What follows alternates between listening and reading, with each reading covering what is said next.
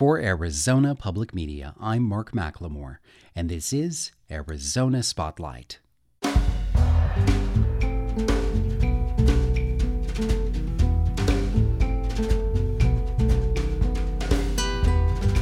Coming up, I'll talk with Jeff Notkin, recently elected president of the National Space Society, about America's past and future in space travel.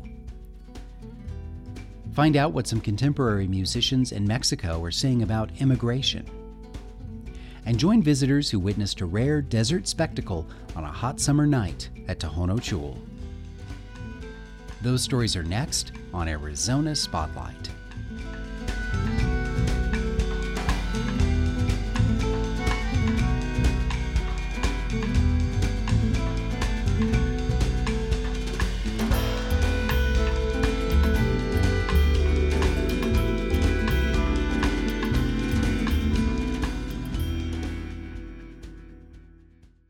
This summer, the 50th anniversary of the Apollo 11 moon landing has been observed in many ways.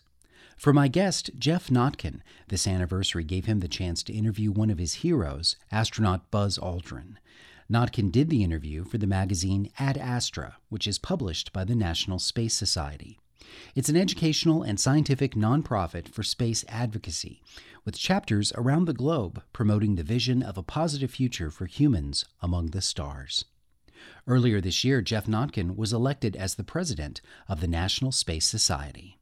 This organization has really helped keep the dream of spaceflight alive these many decades. And many enthusiasts of my age who remember the Apollo landings thought by now we would have permanent bases on the moon and Mars and have achieved many other technological marvels. And we have achieved technological marvels, but just perhaps not in the areas that we expected. We're still an earthbound species. Our forays into space have been short and relatively few in number when you consider how frequently we use aircraft and ships and other modes of transportation. We have an international membership, many thousands of members around the world, largely older spaceflight devotees. And part of my mission in assuming the presidency of the NSS is to help engage the younger, brilliant generation of spaceflight enthusiasts. And really, for the first time in the history of the world, we have a generation that are going to be commercial spaceflight professionals. In the past, we had engineers building the rockets and computer scientists building the tech that would fly the ships, and we had the astronauts. But that was largely nation-fueled endeavors. So giant space programs, the NASA program, the Soviet program, these were enormous enterprises that were funded by and large by the government. They were national endeavors, no longer. You had a plum assignment in this 50th anniversary year of the landing on the moon. You got to talk to Buzz Aldrin. So the obvious question is, were you starstruck? I certainly was. I have met Buzz a number of times, and I have had the pleasure of introducing him on stage, and I have had dinner with him. So I've spent time with Buzz, and he is such an extraordinary person, not just in what he accomplished in 1969, 50 years ago this month, but what he has continued to achieve. And what many people may not know is that not only was he one of the first humans to walk on the moon, but he was a highly experienced combat pilot. He's an engineer. He is a brilliant scientist and innovator who has continued all of this time to be a champion of human spaceflight. So this is not an adventurer, a gentleman who's sat back in the deck chair and said, well, those were my glory days. No, he is still a vital and active force, and he actually sits on the board of governors of the National Space Society. Despite having spent a significant amount of time with him over the years, yes, I was absolutely starstruck to sit down and interview someone who's a personal hero of mine. And when he walked in to the studio, I said, gosh, Buzz, you look fantastic. And he goes, believe me, it's not easy to stay looking this good at my age. So that kind of humor and confidence. Slightly more than 50 years ago, there was quite a bit of activity on the campus of the University of Arizona, where we are today, because it was the birth of the Planetary Sciences Department and a group who were brought together, including a man named Dr. Spencer Titley, to help find the perfect landing spot on the moon. And I interviewed him a few years ago. It was an exciting time for me to visit his lab.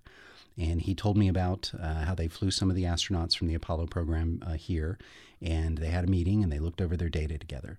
And I said, that must have been an incredible amount of pressure to know that you were picking the landing spot. Their lives were in your hands. How nervous did that make you?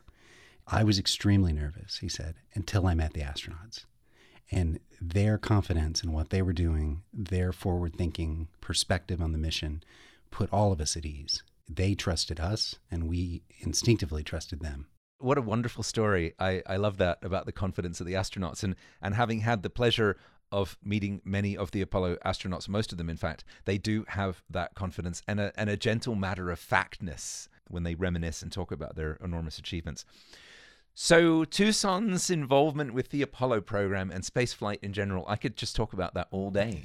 And I wonder how many Tucsonans realize that the Lunar and Planetary Lab, which is here in the Kuiper Space Sciences building, next to our lovely Flandre Planetarium on the campus, is one of the most important historical buildings in all of spaceflight. And it was founded in 1960 by the astronomer Gerard Kuiper as a planetary science research department.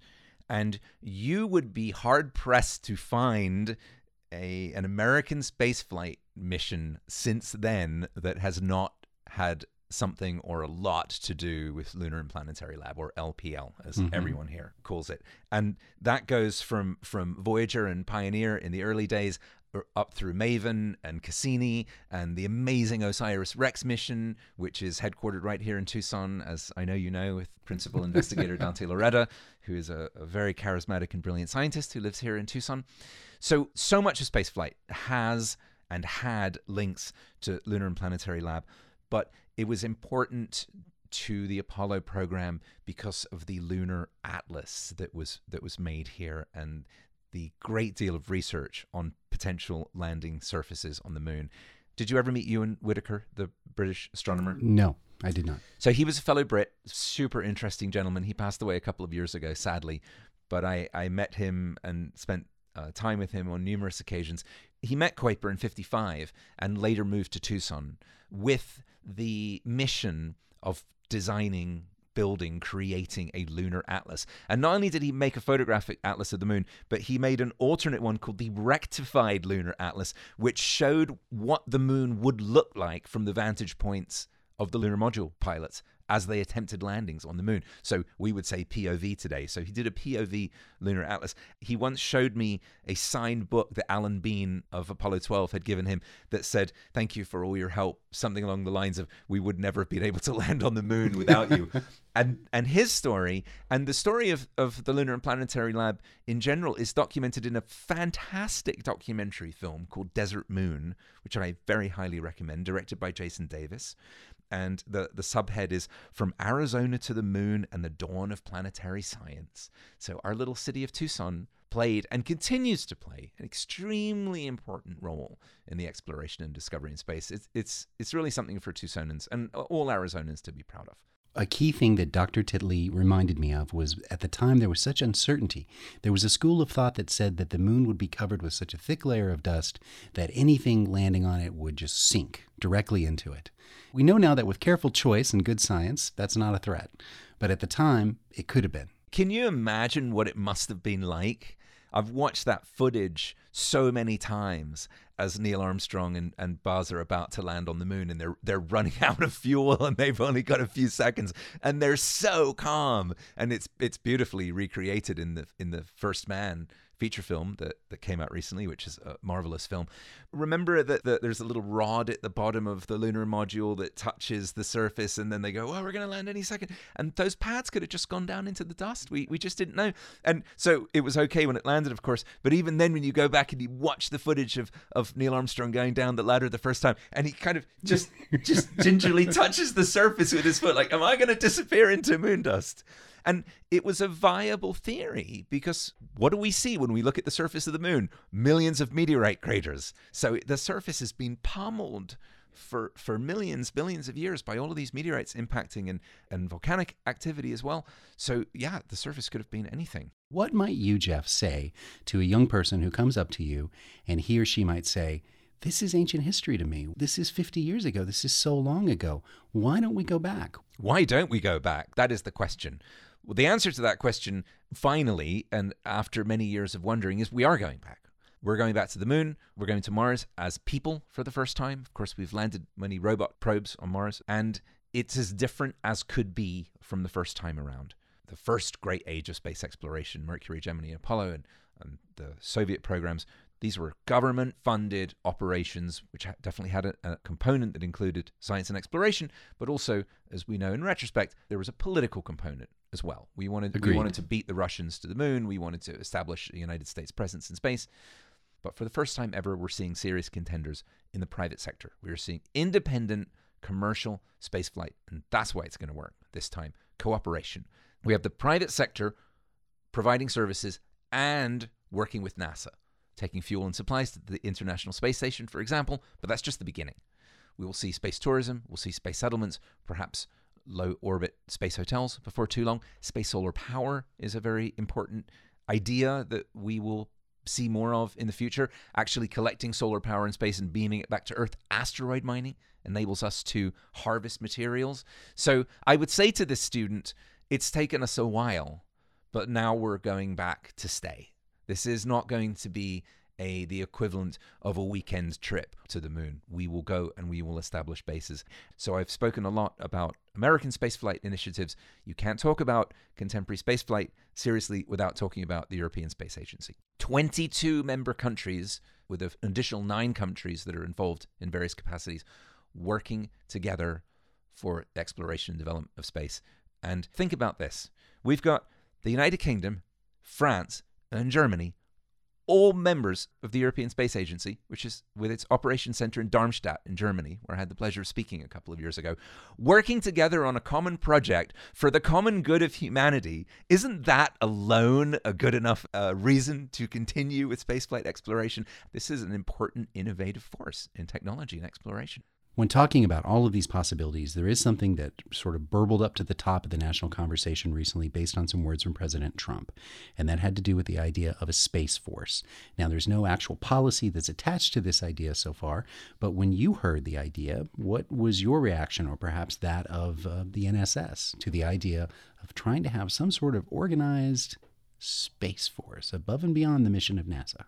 Gosh, this is a tricky and fascinating topic, and I would say everyone in contemporary and commercial spaceflight has an opinion on this. The first point I'd like to make is there are 2 different concepts. There's Space Force and Space Guard.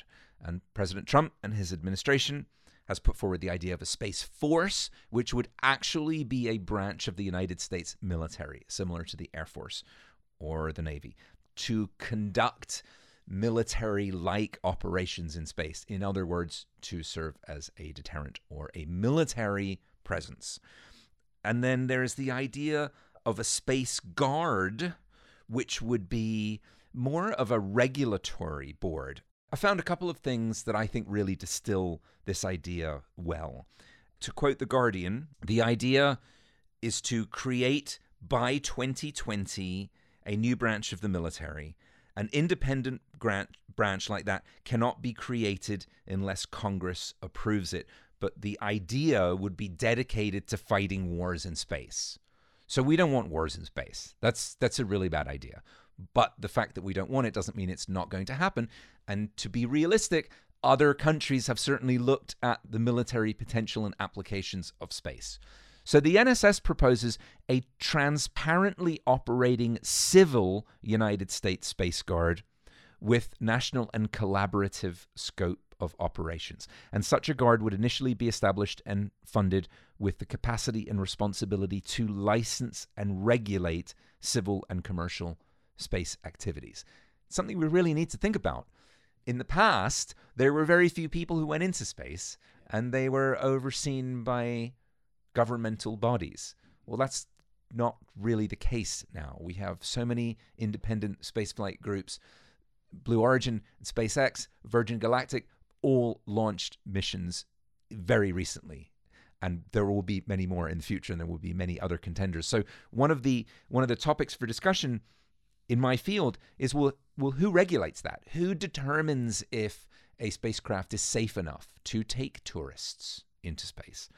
The idea of a space guard, I think, is not only a good one, but is necessary. We're going into a very exciting new realm literally and metaphorically. So yes, we're going to be going further and faster than we ever have before, to quote Tom Wolfe in The Right Stuff, but we're also exploring areas of human existence that we haven't looked at before.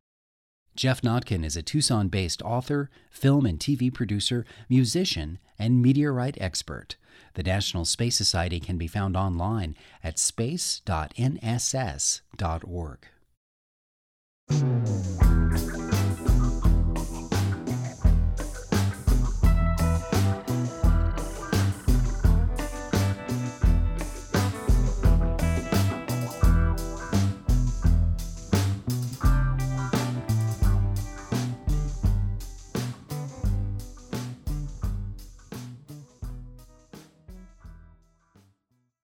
Pop music has been used as a vehicle for political protest since the 1960s in the United States. In Mexico, many musicians are using their songs and fame now to critique social issues, including border tension and the struggles of migrants. Rodrigo Cervantes filed this story from KJZZ's Mexico City Bureau about Mexican artists who are singing out. Bob Dylan, Public Enemy, Rage Against the Machine, all of them are examples of musicians that brought us songs of uprising, anthems of an era. And Mexico has its own slice of history, especially since the 90s, when the state relaxed its policies to restrain rock. My name is Randy Ebright. I do not much. Randy's being modest. He's a songwriter, drummer, vocalist, and guitar player from the Mexican band Molotov, which formed in the 90s shortly after he moved from the U.S. to Mexico. When I was 15 years old, my family got transferred down here. My father was a DEA agent. Molotov's popularity comes from its mix of hip-hop with rock, but also from its irreverent, sometimes anti-establishment lyrics in Spanglish. Immigration became a topic after Randy's baby daughter, born in Mexico, was inspected by customs agents in a U.S. airport. Checking her diaper to see if she had any, contraband. And the experience was an eye-opener for Randy on the mistreatment towards immigrants, and he came up with the song Frijolero. Now I wish I had a dime for every single time I've gotten stared down for being in the wrong side of town. In a rich man I'd be if I had that kind of chips. Lately I want to smack the mouths of these racists. Randy says the song contrasts the way he felt welcomed in Mexico, unlike the welcome many immigrants get in the U.S. He reflected on the issue again with the song Dreamers, about undocumented Mexican youth living in the U.S. He played it at MTV Unplugged. So I say to make America great, my friend, they're gonna have to make America Mexico again. All of these dreamers really could contend that they never crossed the border crossed them. I'm also a dreamer, I ended up living the Mexican dream. The Mexican government currently deports thousands of Central Americans as a result from a tariff threat from Washington. Randy says Mexico and the U.S. are now playing the same game. I think it's pretty sad. It's kind of hypocritical. And another group that's been close to immigration issues is the eclectic band Café Tacuba. One of our priorities for sure is to try to reflect what is around us and talk about it. That's Emmanuel del Real, or Meme, a multi-instrumentalist from Café Tacuba. Along with singer Ruben Albarrán, he visited the migrant caravan shelter in Mexico City last year. For me, it was a lesson to see. Meme says he was surprised to see the positive attitude from migrants despite their situation. They decided to play some tunes to the travelers, including Olita del Alta Mar. Here's a fragment from their NPR's Tiny Desk appearance.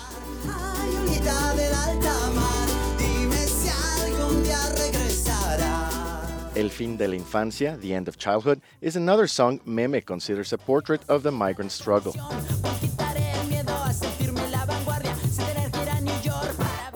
And the song says we don't have to see what's going on in New York to be ourselves. Meme says immigrants are not fully recognized as part of the American social fabric, but humanity is a blend of cultures and migrations will never stop. Joaquin Rosendo is a musician and producer. He performs in the underground Mexican scene as a masked character called Vetiver Bong. It's a wrestler that plays cumbia in the night. Vetiver Bong's song, Mexican Robots, is a node to migrant workers in the U.S. We are the Mexican robots to clean your house, to work in the restaurants, I don't know. And they're fighting for the American dream. Rosendo did arrangements for the latest album of Mexican-American singer Lila Downs. The idea of the new record of Lila is to talk about Oaxaca and borders. Downs sings a cover to Manu Chao's Clandestino, which lyrics refer to the hard times undocumented immigrants face.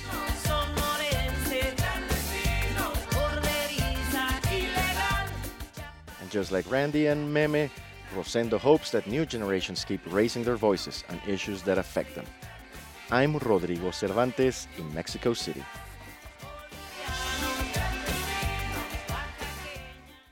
You can learn more about the protest rock scene in Mexico and listen to complete versions of the songs featured in this story at fronterasdesk.org.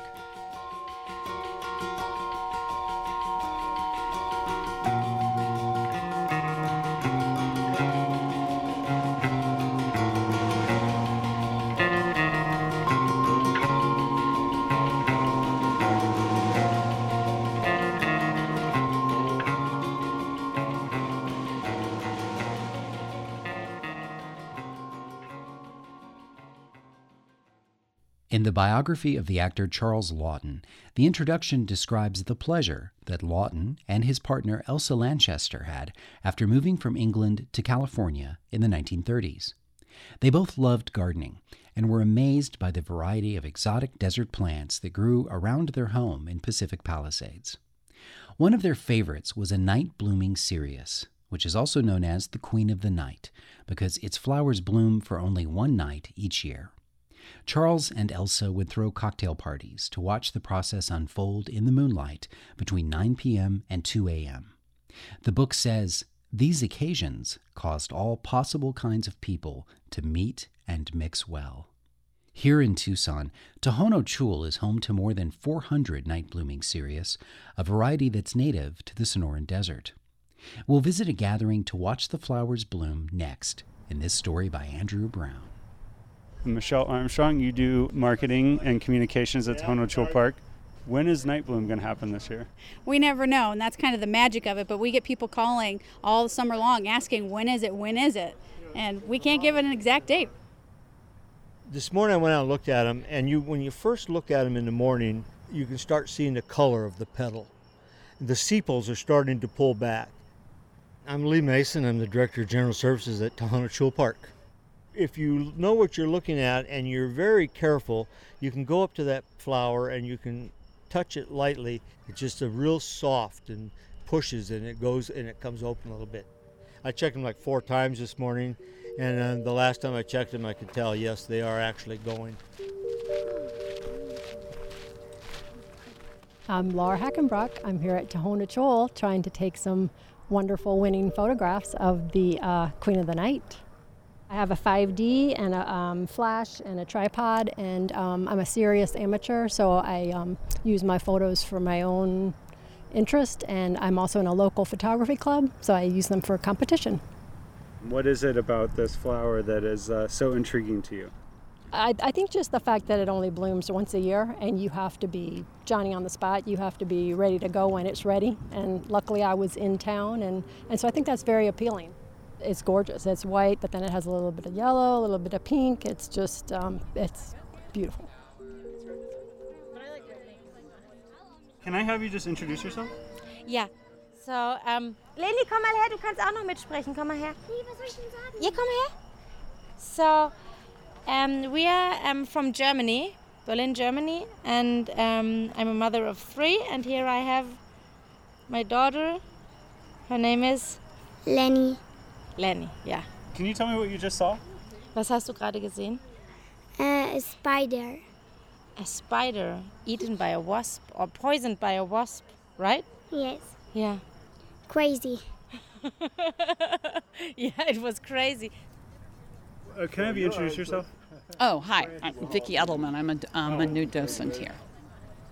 What we saw was a female tarantula hawk who has found a tarantula. So she's going to drag this into her hole, or a hole that she has found. She will lay 1 egg on it. She'll keep him alive in the hole until the baby hatches. It eats live food. So the last part of it will eat is the heart, because the heart is what's pumping blood through the tarantula heart. So it eats the organs one by one. Our cousin just told us that this happens, but you see it really, really rarely. You see it very, very randomly, and then we saw it. So it was a big wow for all of us. Have you got to see the flower yet?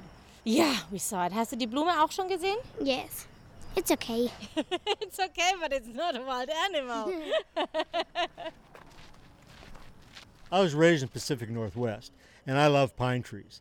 But when you come here to the desert, there are things about this area that are you'll never see anyplace else, no matter where you go. There's nothing else quite like it.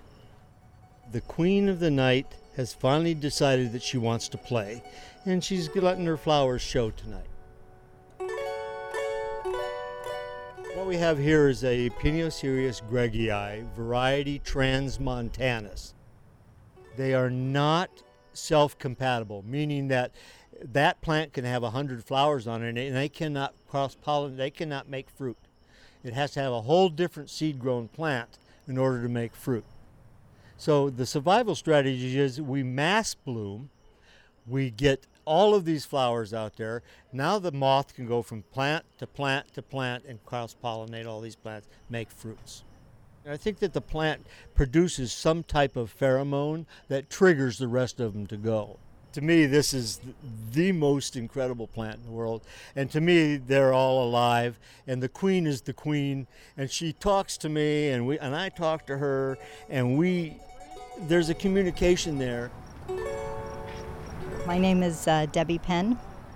Well, it looks like a leafless kind of metal spike. It looks like something that would be used at a construction site. And then it just has these gorgeous flowers that's coming off of it.